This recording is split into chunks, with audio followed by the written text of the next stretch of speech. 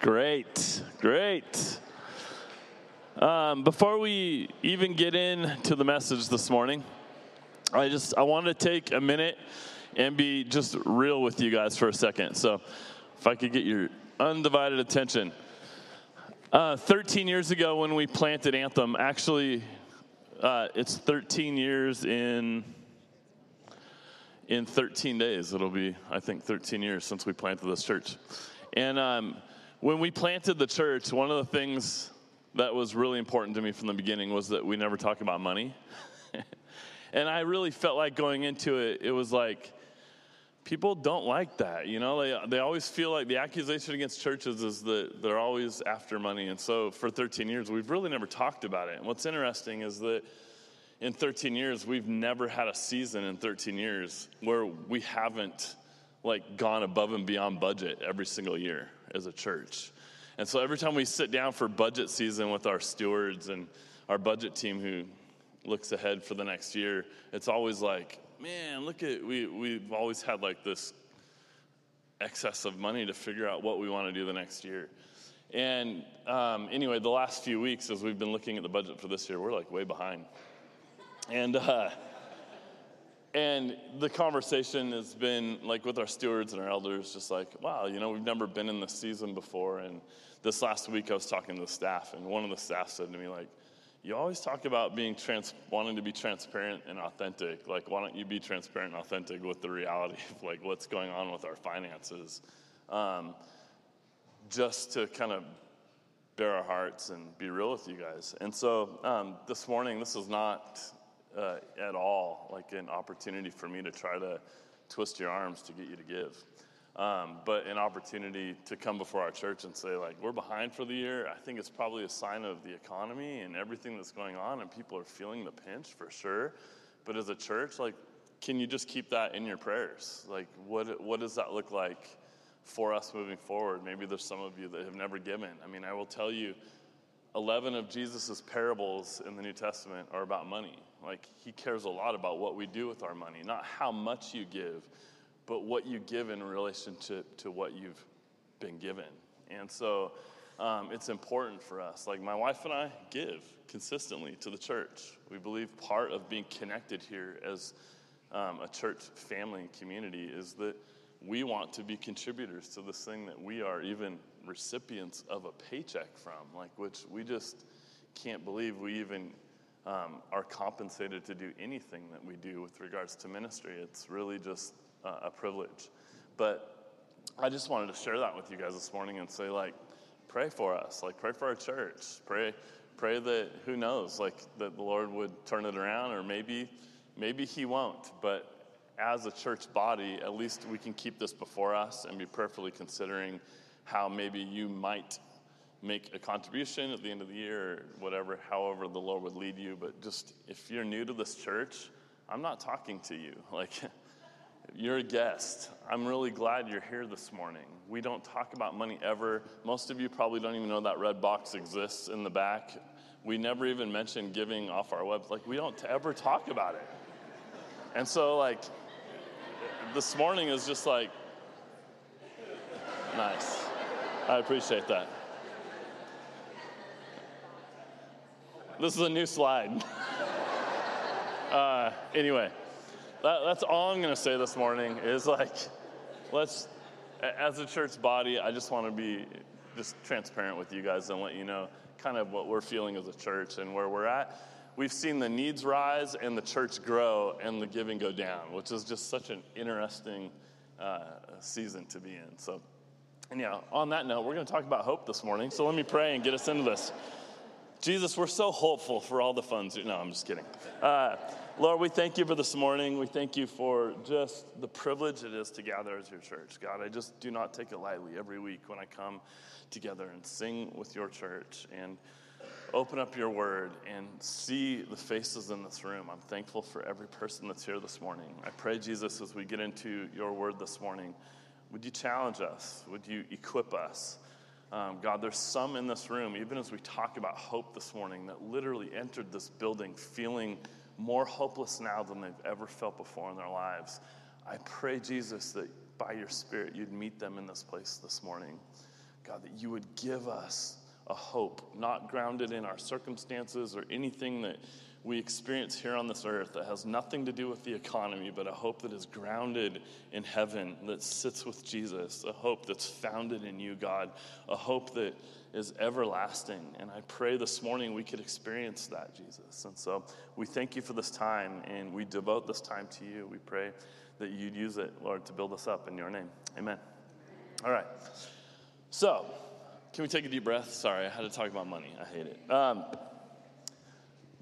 This morning, we're going to jump in and we're going to talk about Advent for the next couple weeks. And normally, Advent, is the 4 Sundays leading up to Christmas, but we've been in the book of Nehemiah and just kind of charging our way through that, and then just wanted to take a break for the next couple weeks and talk about Advent, specifically 2 specific words, characteristics of Advent. One, this morning we'll talk about hope, and next week we'll talk about peace. But I don't know about you guys, but I feel like every year as we approach the Christmas season, that Christmas lights and decorations start coming out a little bit earlier, don't they? And I continue to hear people talk more and more about how it's like, I think November 1st is a good time to get the tree up and to get the lights up on the house. And it seems like it just kind of keeps getting extended every single year. There was an article that I read 2 years ago, like in the height of COVID, from a secular news source that I will not name. During COVID, it was encouraging people to put up their lights in March, put up their Christmas lights in March. And the article literally makes a statement. A person in the article says, the idea is that twinkling, colorful lights will lift spirits during dark times, is what the article states. And it was all about like why we should put our lights up in March. And I thought it was interesting, again, to read from this particular news source that they reference this lifting spirits during dark times. A couple years ago, I got more and more, or over the last couple years, I've gotten more and more into decorating. And my wife always kind of accused me of being kind of a Scrooge. But I never really got into the decorating aspect of Christmas. And over the last couple of years, there's been part of me that's just gotten more and more into it. And so Jonah and I will go and buy one inflatable every year and continue to add to the inflatables in our yard. One day I will be that person. You'll drive by and be like, what? And that dude's got a problem. It's like, yeah. Want to tour my house? My inflatable yard. But I've continued to get progressively more and more into decorating. And it was like something switched in me. Heather had always been into Christmas decorating and loves it. And just watching our family come to life as they begin to decorate the house and put out the tree and the lights and these things, it begins to actually kind of lift your spirits. You get excited about what's ahead. And I feel like I would often get more and more excited about watching Heather and the kids get excited than I would be excited myself about what it is that we were partaking in. But again, in the last couple of years, it's progressively changed. And it's fun to watch as you get Christmas decorations up and you get lights up and your tree up and everything. And the houses around you get lit up because in some sense, it does do something to lift our spirits. There's something about it that makes this place feel a little bit more magical when you drive around Coeur d'Alene and you see the lights, and there's something about the spirit of it all. But the reality is that we as humans, we need something to look forward to. That's how we're wired. We're wired to be a people that need something to look forward to. When we decorate for Christmas, we're preparing for a day when we celebrate the birth of our Savior, Jesus Christ.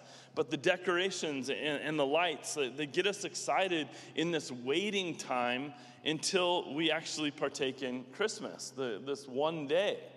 But we spend 2 months leading up to it preparing for this.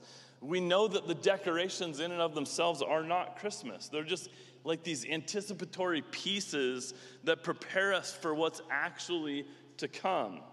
And isn't it interesting that to have something to look forward to in life? Isn't that just something that's really neat? How many of you are people that just love to have something planned that you can look forward to? That it just kind of it wells up inside of you while you're waiting for this moment to occur, whether that be a vacation you've planned or something you've been saving to do or whatever it is. There's something about having something to look forward to. It gives us hope. And hope in and of itself gives us a reason to keep going because we're anticipating what lies ahead regardless of how difficult the times are as we work up to that thing. Today we're jumping into one of 2 weeks of an Advent study. And again, historically Advent is 4 Sundays and we're just going to deal with 2. But I think this reminder of Advent is really good for us. It's an awesome opportunity as a church to stop for a second and to realize what it is we're anticipating and what it is that we're waiting for. It sort of prepares us for what it is that's to come. Advent's the season when the church looks back to Christ's first arrival in Bethlehem as a baby. And in the same token, like in tension with, we look ahead to his second and his final arrival at the end of days. So we sit in this in-between period, and as Advent, we celebrate what was done in his birth and then in his life and his death and resurrection, but we look ahead with a ton of anticipation as a church with this promise that he will come back. And we have a lot of hope tethered to that because everything in this life seems to let us down. But Jesus won't. There's 2 words that we're going to talk about over the next 2 weeks. And it seems to me like every year that I've pastored since we started this church and we've talked through Advent of some sort, it seems like these themes for Advent become more and more relevant in our times because I don't know about you, but it just seems like the times get darker. It just seems like things are progressively getting heavier. And I don't know about you, but I feel like in the last month, I've maybe walked through the most heaviest circumstances with a lot of people than any month prior this year. It seems like a heavy season. And we're in this waiting time. And even in this heavy season, we can find ourselves grounded in hope. Today we'll be looking at hope. This word Advent, in and of itself, it means arrival. It comes from this Latin word adventus, which means coming. It means, again, arrival. And so at Jesus' first arrival, he was proclaimed as the Savior. In Luke 2, it says, "For unto you is born this day in the city of David a Savior, who is Christ the Lord." But in Jesus' second coming, Jesus will actually come back as a judge, and he will begin to gather all of those, as Paul says, who have longed for his appearing. What a cool phrase. He will gather all of those that have longed for his appearing. And so, again, we stand in this in-between season between 2 arrivals, like his birth and his second coming. But the circumstances of our lives and the times that we're living in, they seem to be changing every single day. Everything is changing every day. But Advent is this invitation for us to step back from our daily lives and to actually take a moment to see the bigger picture of God's great salvation. What that actually means for you and I. That God has actually given us reason to hope. Amen? He's given us reason to hope. But our hope is not dependent on a feeling.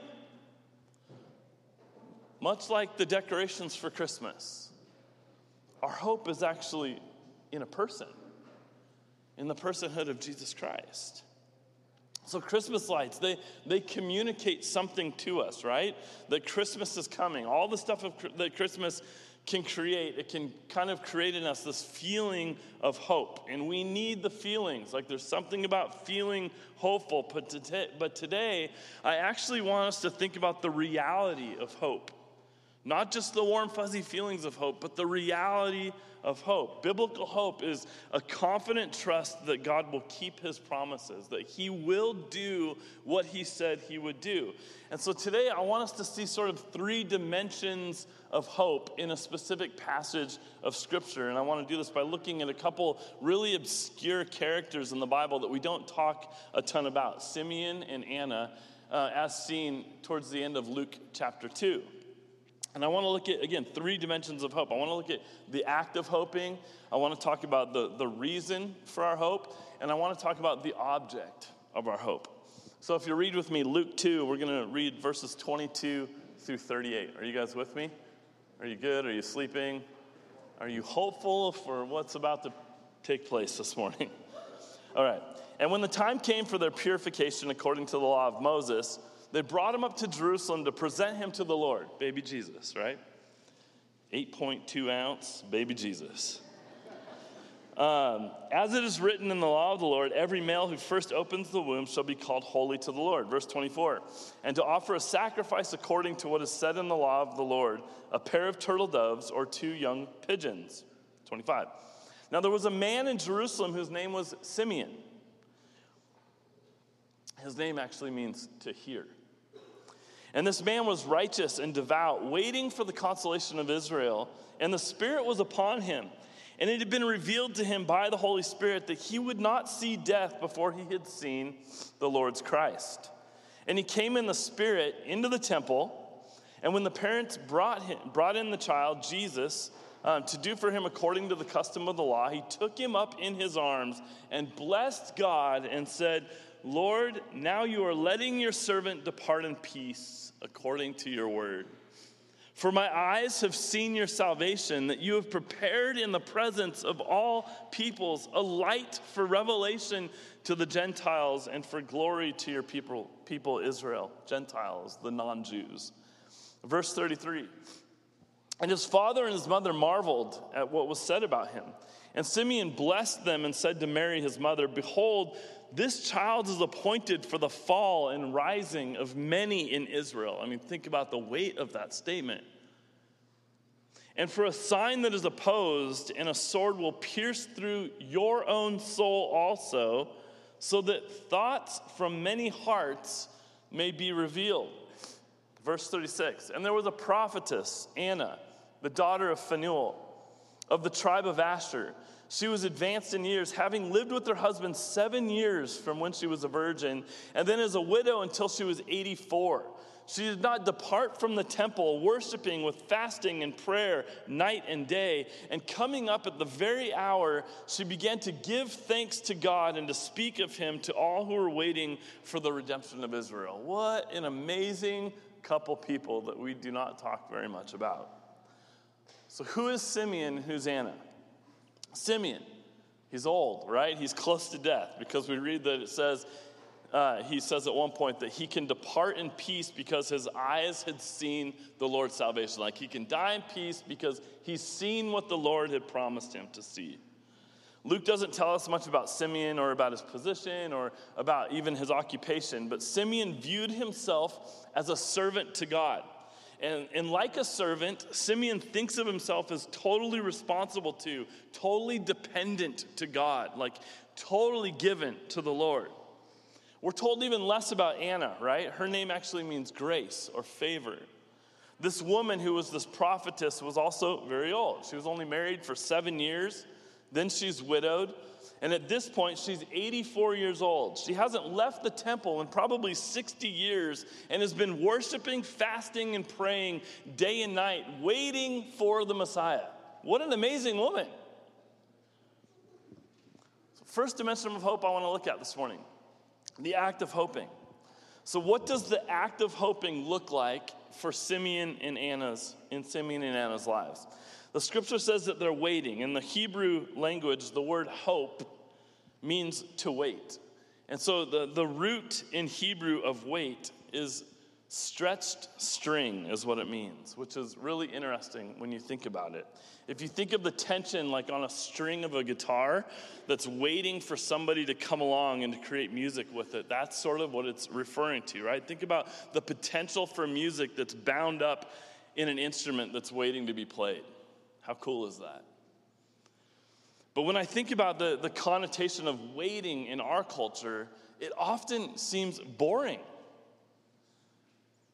We talk about waiting, it's just like we live in a day and age when that just doesn't fly. We don't want to wait for anything. We want everything instantaneously right now. Like I'm waiting for my movie to load. How many of you guys just hate it when you have to sit and watch something spin? It's like, oh, good Lord, am I on AOL dial-up? You know, like, come on now already. Get this thing moving. I'm waiting to finish school. I'm waiting to start my career. I'm waiting till the day that I finally have money in my bank account. I'm waiting to find a spouse. Think about all the things in life that when we talk about waiting, we actually give it a negative connotation. Like we do not like to wait. But think about the image of a groom waiting for his bride for a moment. I've been part of many weddings over the years. I can't remember one wedding where the groom was up front, checking his watch and sighing and rolling his eyes. Oh, good Lord. Get her down here already. You know what I mean? Let's get this show on the road. Every groom I've ever seen in a wedding is waiting with anticipation to see his bride. There's something about that moment as you're sitting there, even as the pastor officiating a wedding, watching the groom because he hasn't seen her and seeing the look in his eyes and on his face as she enters the room. It's amazing. He's been waiting for this moment. He might be nervous, jittery, but he's smiling. Like one of those smiles where your face just hurts because you're smiling so hard. And so Simeon, he waits, and Simeon prays, and Simeon watches. And Simeon looks forward to God's promises while living this devoted and righteous life, is what it says of this man. And Anna, she worships and fasts and prays for 60 years. 60 years she devotes herself to this, waiting for the redemption of Israel that would come through the Messiah, is what it says. So Simeon and Anna, they were devoted. They were living righteously. Living a righteous life meant that Simeon treated people rightly, right? He led this devoted life. Devout means that he was careful to fulfill his religious duties, is what the definition means. He practiced his faith daily.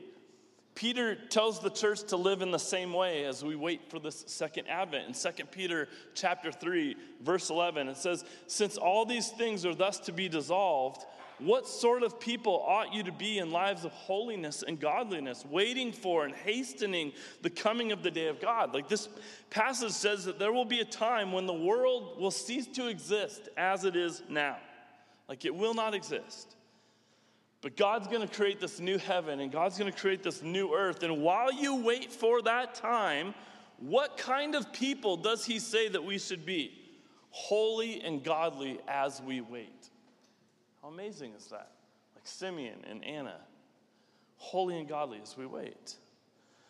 We can read those words, holy and godly and devout, and we can think to ourselves, boring. That just seems like you're going to miss out on all the fun on this earth. Holy and devout and boring? I don't want to be known as that. But maybe this morning we need to reframe that thought a little bit. We are living devoted to a God who is powerful. A God who has endless joy, who is endless joy. A God who has perfect knowledge. A God who is completely just. None of those things sound boring to me, does it to you? Sound pretty amazing, actually. And if you read through the Proverbs, one of the themes that you're going to see is that life generally goes better when you walk God's way, doesn't it? Life is generally better for you if you continue to pursue him and follow his lead. And these Proverbs, as you read through them, they aren't promises that all will go well for you, but they're sort of these general principles for how life works. As we wait, we can follow these principles, so to speak. Will we be thankful in all circumstances, or will we be complainers? That's a decision you get to make.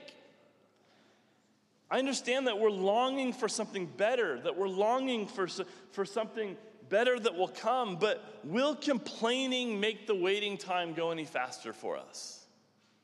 Probably not. I generally get really frustrated when it gets cold outside. I hate the cold. You can ask my wife. I despise the cold. I hate walking outside into the cold and getting into a cold car.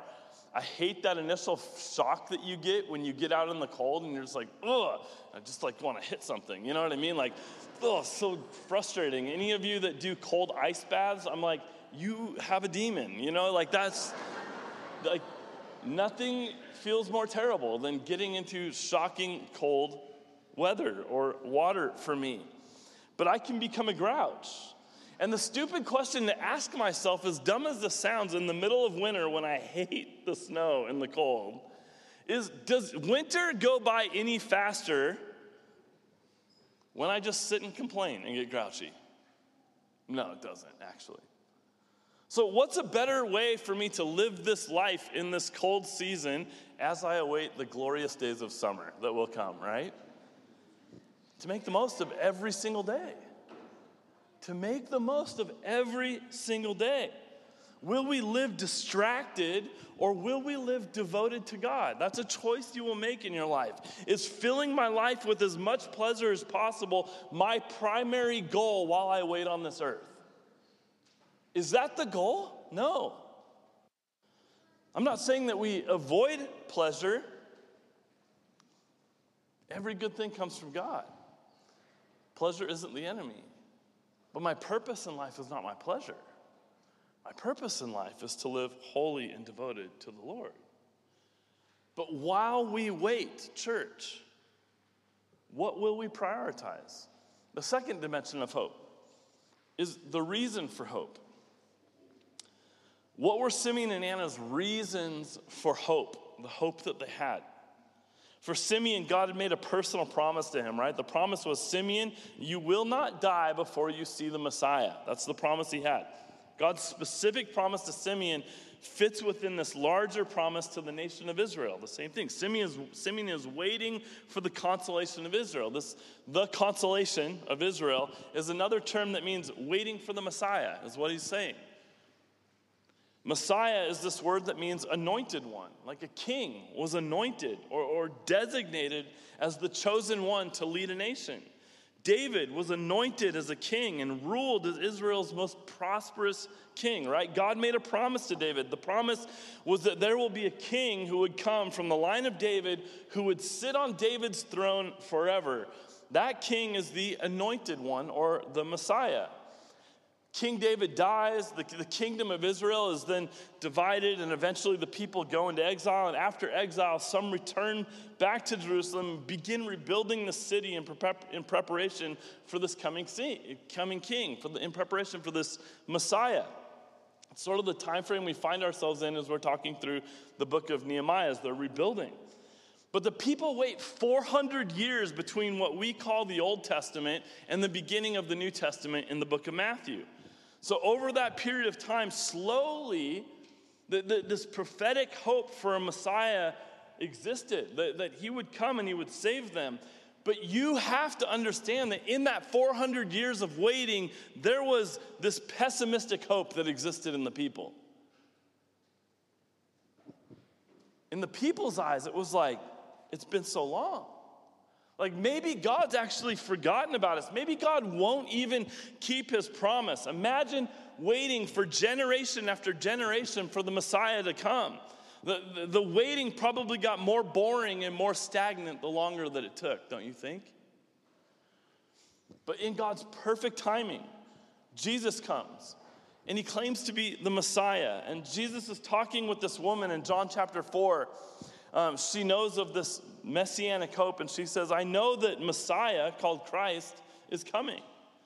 When he comes, he will explain everything to us. And then Jesus declared, I, the one who is speaking to you, I'm he.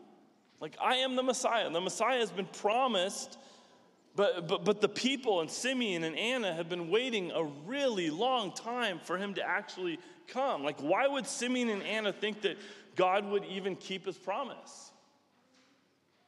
Well, they're devoted and they're careful to keep coming to the temple every single day. They pray and fast and worship in the waiting time. And here's an interesting observation that I was thinking about as I was reading through this, is that their daily practices in the waiting time, I think actually help Simeon and Anna to remember the faithfulness of God.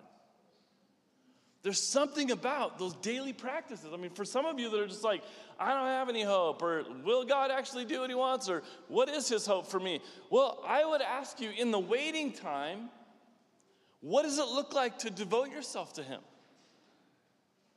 To continue to show up. to pray, to fast, to worship, to gather with his people, to read his word. Like Simeon knows the story of the Old Testament, that God promised deliverance from Egypt, and that it came. That God promised to provide in the desert, and then they had water and they had food. That God promised this land to live in, and that the walls of Jericho fell. And that Simeon has this reason to hope because Simeon remembers that God is faithful and that God has always kept his promises. Sometimes he just needed to look back and be reminded that he did what he said he was going to do. And no matter how long he has to wait, he'll continue to devote himself to God and wait for the promises to be fulfilled, hopefully in his lifetime. Some of us, we live this life. Like, this is why we love to put dates on Jesus' return. I think Jesus is coming back in 2025. Well, I can get serious about God for 3 years. The reality is he may not come back in your lifetime. Will you get serious about him and devote your life to him regardless of if you are around, alive, when that time comes? How will you devote yourself to him now? You and I, we actually do have a reason to hope. And we have this reason to hope because God kept his promise to Israel. He did what he said. And he's faithful, and he will still continue to keep his promises to you and I. 2 Peter 3, right before the last passage that I read, verses 8 through 10 says this: "But do not overlook this one fact, beloved, that with the Lord 1 day is as 1,000 years, and 1,000 years is 1 day. The Lord is not slow to fulfill his promise, as some count slowness, but is patient toward you, not wishing that any should perish, but that all should reach repentance. But the day of the Lord will come like a thief, and then the heavens will pass away with a roar, and the heavenly bodies will be burned up and dissolved, and the earth and the works that are done on it will be exposed." Listen to some of these promises. I'll never leave you. He says, I will never forsake you. That I will send the Holy Spirit, and he will be a comforter and a guide for you. That I will build my church, and the gates of hell will not prevail against it. Don't let your heart be troubled. Like, if I go, I will come again. These are promises that he's given us. Simeon and Anna have the same reason to hope. Like, we have the same reasons to hope. The last dimension of hope that I want to share is the object of our hope. The object of Simeon's hope was who? In what? Jesus. The object, the focus, was the Messiah. Scripture says that he took him. Listen, it's so crazy. It says that he took him, baby Jesus, up in his arms. Wrap your brain around that for a second. The Messiah that you've been waiting for, that you've devoted your years to, you now hold in your arms. This baby. And Simeon picks up an actual person who's the hope for our salvation, who is the Messiah. Might I remind you that the celebration of Jesus' first arrival was not a fairy tale. It's not fake.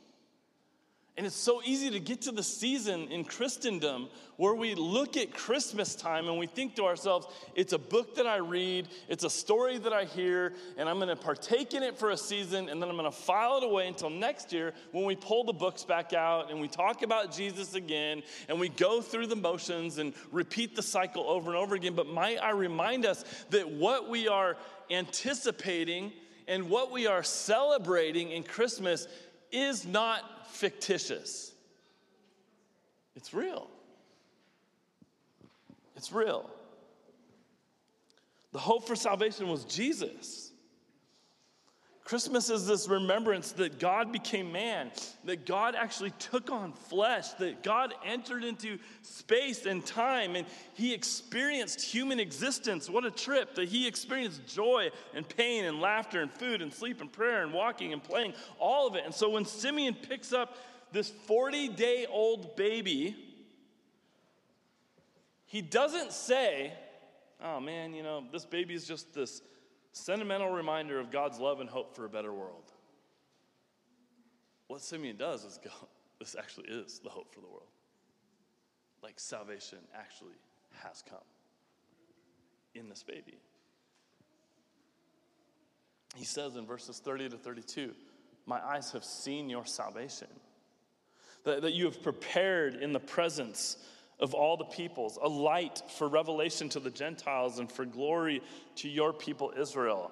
And so Simeon in this, he alludes to several passages from Isaiah when he praises Jesus. He alludes to Isaiah 49:6, which says, I will make you as a light for the nations, that my salvation may reach to the end of the earth. Might I add, Isaiah was written 700 years before Jesus shows up.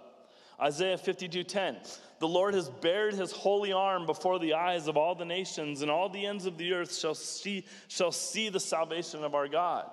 Like he bared his arm saying, God showed his strength, that salvation is only something that God can accomplish for us. Isaiah 9:2, the people who walked in darkness have seen a great light. Those who dwelt in a land of deep darkness, on them a light has shone.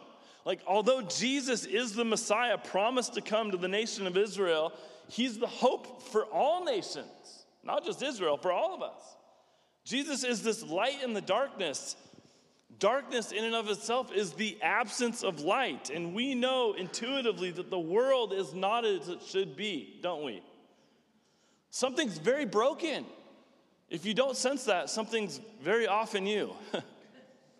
But the world is broken. I've sat with so many people that are sick and dying, and I sit there with them often thinking to myself, this is not right.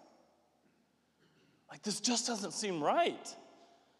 Death, pain, sorrow, separate, like this does not seem right. This is not the world that we were meant to live in. And I get frustrated, like, God, what's your plan? God, do something about this. But the reality is that he has done something about it, hasn't he?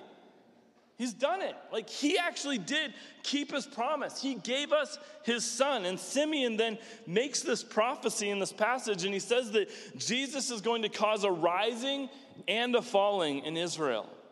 That basically those who take pride in their own spiritual heritage or their own achievements, those that place their salvation in their own doing and think that they can make a better life for themselves, there will be no place for them. They'll fall. But those who throw themselves on God's mercy, they'll rise. And then there's this little blurb. There's this kind of personal message to Mary in verse 34. It says, and for a sign that is opposed, and a sword will pierce through your own soul also, so that thoughts from many hearts may be revealed. What's Simeon talking about? He's talking about Jesus, like going to the cross. Can you imagine, like, the anguish that Mary felt at the cross, watching her son be hung, pierced, and die? She probably asked the same questions that we do. God, what in the heck is your plan? This does not seem right. Like, how could this happen? And then Simeon gives Mary this glimpse of her future anguish. And Jesus gives his disciples an even more full picture of this in Luke 9. He says, the Son of Man, Jesus, must suffer many things and be rejected by the elders, the chief priests, and the teachers of the law, and he must be killed and on the third day be raised to life. Like, Jesus went to a literal cross and died. On that cross, Jesus pays the penalty for our sins. When we trust in Christ's work on our behalf rather than our own efforts or anything that we can do to earn it, God forgives us. He accepts us on the merit of Christ's work on the cross, nothing that we did to deserve it or earn it. God places his Holy Spirit in us. We no longer live under the shadow of death anymore because Jesus has defeated death through his resurrection. And the resurrection in and of itself gives us this confident hope that Jesus actually will come again. He's not down for the count. He's not TKO. Where's he at? He's seated up at the right hand of the Father in heaven. 1 Peter 1:3 says, "Blessed be the God and Father of our Lord Jesus Christ, because of his great mercy. He has given us new birth into a living hope through the resurrection of Jesus Christ from the dead and into an inheritance that is imperishable, undefiled, and unfading, kept in heaven for you." We have this present hope, a living hope through Jesus' resurrection. We have a future hope that because Christ is risen, Christ actually will come back again. And Jesus is the object of our hope. Jesus is the object of my hope. I have hope even when I feel sorrow.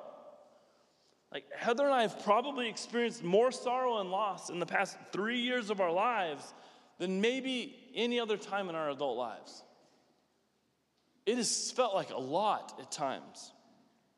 And we often talk about how suffering and sorrow is disorienting. Anybody else ever feel that? Like it's hard to make sense of. It's hard to understand it. But Satan's hope is that in suffering, you will abandon God. That you'll just ditch him. Or you'll at least relegate God to some sort of sentimental idea, right? A thought that's really nice at Christmas time and at Easter and at Thanksgiving, but it's just not real. It's just something that makes me feel better a couple times a year. Like, my personality hates to feel sad. I hate it. But the reality is that feeling sad does not mean that I do not have hope. It means I feel sad. It means that I love and miss like seasons of life and people that I shared those seasons of life with. It means that I'm grieving the loss of something, but I have a choice. Like I don't act on hope by putting on a happy face. The sorrow is real, but I don't mourn as one that does not have hope, as the scriptures say. Jesus came in the flesh. The world is not all there is. But it's a good world that God actually made. And we are going to live in this world with a hope and a confident trust in God while we exist on this planet. I remember sitting with somebody, I'll ask the worship team to come up, but I remember sitting with somebody who was dying years ago. And this man kept telling me, like, I'm at peace. I'm at peace. And he's literally dying. I'm at peace. And the reality was this man really wanted to get better. Like he fought. He battled the sickness, right? He did physical therapy. He went to the appointments he was supposed to. He took the medications he should. He did everything he could to try to stay alive. But the reality is that his life eventually ended. This man literally died as he lived with hope. Is that not so awesome? While he's saying, like, I have peace. He's literally dying. And I remember tripping out, sitting there like, this seems so ironic to me. You have peace and you have hope, but you're about to lose your life. And you're doing everything you should to try to maintain it or try to get better, but the reality is that your body continues to wither away, and he continued to stay hopeful. And his hope now, this day, is realized because Jesus was the object of his hope, wasn't he? If you've looked to Jesus for salvation, then you have hope. But today, you may not have feelings of hope. You may really be struggling to feel hopeful right now, but I want to remind you that you have hope and that God has not abandoned you, whether or not you feel it. I want to leave you with one last challenge, and then we're going to worship. As we enter into the season, it's often easy for us to think about how we partake in hope, in the Advent, in the waiting. But my challenge for you is that in the season, will you share the hope with others? Instead of just being convinced that it's something that you should receive, is it something that you will share? Because the Bible says we always should be prepared to give an answer to anyone who asks. That we should be able to give a reason for the hope that we have. And many people right now do not have hope. They're either distracted or they're in despair. Most people I come into contact with are struggling, and they make comments to me like, it feels so heavy right now. The reality is that they lack hope, and yet we have the hope that they need. We've got it. God's not slow in keeping his promises, as some count slowness, as the scriptures say. He's patient, not wanting that any would perish, but that all would actually come to repentance. In that same article that I read about the Christmas lights that I mentioned earlier, this man put up his lights early in March, and he said this. He said, "Times are dark, and there's light to be spread. Now more than ever is a time to be looking outside of yourself," is how he ended the article. And he's right, isn't he? Times are dark. You have hope within you, a light to be shown. Now more than ever is a time for you to look outside of yourself and realize where that hope comes from and what hope you're actually sharing with people, because our world wants to say, "I'm hopeful when I see the Christmas lights on." And we want to say, "Oh, no. The Christmas lights are the signs of waiting." We're anticipating something way better that's to come. Like, let me tell you about the real hope that won't end December 31st when you go back into the new year. In Jesus. Look outside yourself. Jesus is the hope. Let me pray for us. Jesus, I thank you for the hope that was offered in you.